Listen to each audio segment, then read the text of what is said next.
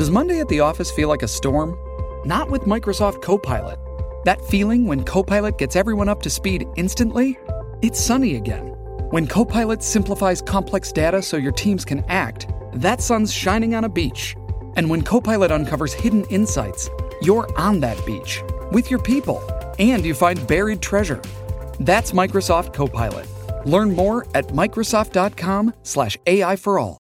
Time to have a little chat with our global news reporter over in Victoria, Richard Zussman. Lots to catch up on. Good morning, Richard. Good morning, Simi. How you doing? I am good, thank you. Still curious, though, about how we're going to distribute these vaccines that are now showing up in increasing numbers. Are we ready to get all the information on this? Aren't we all curious, Simi? Yes, I think we this are. Is the big question, because we've heard the details of what the province plans on doing and when those that are over the age of 80 will receive their vaccine, and we haven't heard a lot more than that. And like so much in this pandemic, it's from the provincial government, trust us, we've got this. But there are some substantial issues around how the actual vaccinations are going to take place. I spoke to the BC Nurses Union this week, and one of the challenges is nurses already are short-staffed, they're overworked, they're drained, and now the province is asking them to participate in vaccination clinics that in some cases will run 7 days a week. We don't know what the hours are going to be, and it's far more complicated than just needle in arm, move on to the next one. Whenever you've had a vaccine, any of us, a flu vaccine or anything else, you have to do a health check. You have to have a conversation between the person giving the vaccine and the one receiving it about what they are getting. Then there's a monitoring time afterward. And yes, we have run clinics in this province before, especially around flu shots, but never to this scale, never attempting to vaccinate this many people this quickly. And so all of that leads to questions. Where will the clinics be? I spoke yesterday to a counselor in North Delta concerned that community will not be having a clinic for the vaccine. Instead, the residents are being told you can go to South Delta or to Surrey. And, right now, so many are not leaving their homes, being asked to stay incredibly close to home. And now they're being asked to venture out a little bit further. All of those questions still don't have answers. We'll get details on locations next week. And so all of that, I think people want to get behind the fact that we'll all be vaccinated at least once by the middle of July, but people also want to know, how is it going to happen? We're not experts in, the distribution of vaccine, but I think the public does want to get a better sense of exactly how this is going to work if we're going to, throw all our eggs in this basket of vaccine is the way we're going to get out of this, and we want to know how. Exactly. So all of that information still to come. Do you think they did breathe a little sigh of relief, though, Richard, like the public health officials, Health Minister Adrian Dix, hearing yesterday that the NACI agreed with BC and their approach to this? A little, Simi, you think?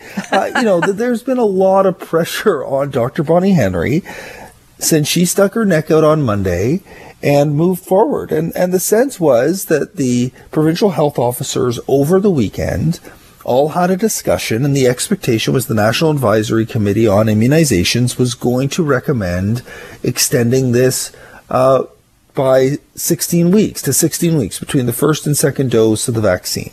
And my gut feeling, Simi, is that because Dr. Bonnie Henry has a lot of political capital, yes, we know that there are her detractors here in British Columbia, but a majority of people in this province are strongly supportive of her measures, that she was sent out there by the other provinces to say, okay, you go out and see how this goes. And I think they let her hang a little bit too long. It took 2 full days until the advisory committee came out with their statement saying this is what we're advising across the country.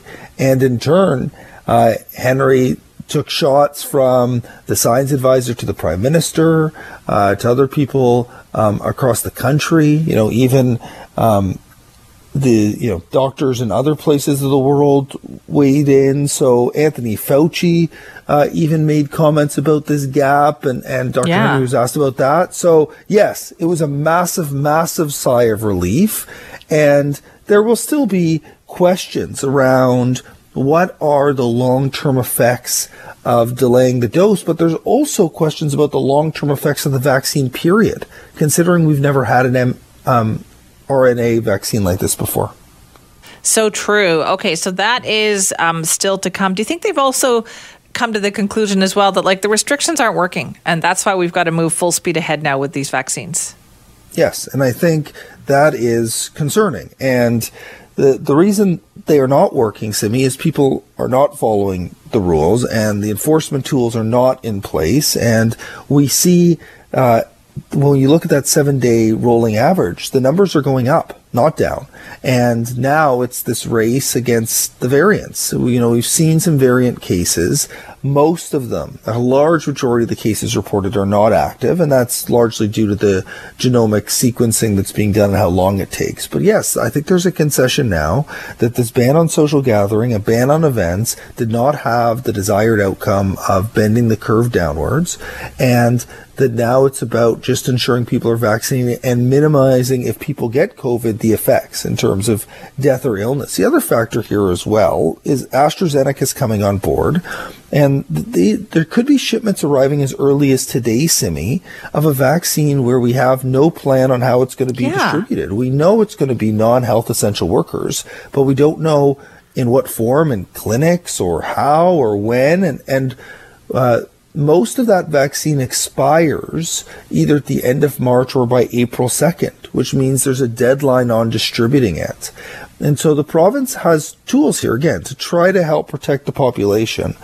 But the message continues to be, we need buy-in. We still need people to follow the guidance that is in place around social gatherings and events and general behavior so that we can allow for the vaccine rollout to take time and not get overwhelmed by cases before we have enough people immunized. Right. Okay. So something non-vaccine related here too. Let's talk about this business grant program from the province. That it seems like there's constant questions about this thing, right? Too much red tape, not enough uptake of the program, and now it's set to expire? Yeah, so it's expiring at the end of March in terms of applications. And the sense that I'm getting is that the province is strongly considering extending that deadline as, more small and medium-sized business, work through the bureaucratic issues of the applications. We have seen a substantive uptick in applications over the past few weeks as the program is better advertised, as well as in December, the parameters were redefined. There were questions this week brought up by the BC Liberals that some of the money is being spent to actually help encourage the businesses, apply and be able to access this money. So my best sense is they will extend that deadline beyond the end of March in order to ensure that more businesses have an opportunity to access the money. Okay, that's a tricky one too. So has uptake, do you think, increased at all in that program, Richard, given how much they've talked about it? Yeah, it sure has, Simi. And they've added on some parts as well in terms of grant support for those to create online portals to sell their products. I've been told that has been popular. But, there were questions yesterday in question period about direct support for sort of some of our institutions in Metro Vancouver, Science World, the Richmond Night Market, support for the BC Hockey League came up as well. And this is, again, the province is grappling with asks on a lot of these really significant cultural things in our community and no commitment in terms of direct compensation for a lot of these. This is going to be the big... That's win-win for the government, right? And I know the Premier even said that look for more support for those hockey leagues. Yeah, look for something for the Hockey League. Stay tuned, he said. I'm sure there will be support eventually for things like the Richmond Night Market. The PNE needs federal support, but there could be support provincially as well for something like that. Science World, Aquarium, all of these things that make Metro Vancouver, make our province what it is. Eventually the help will come.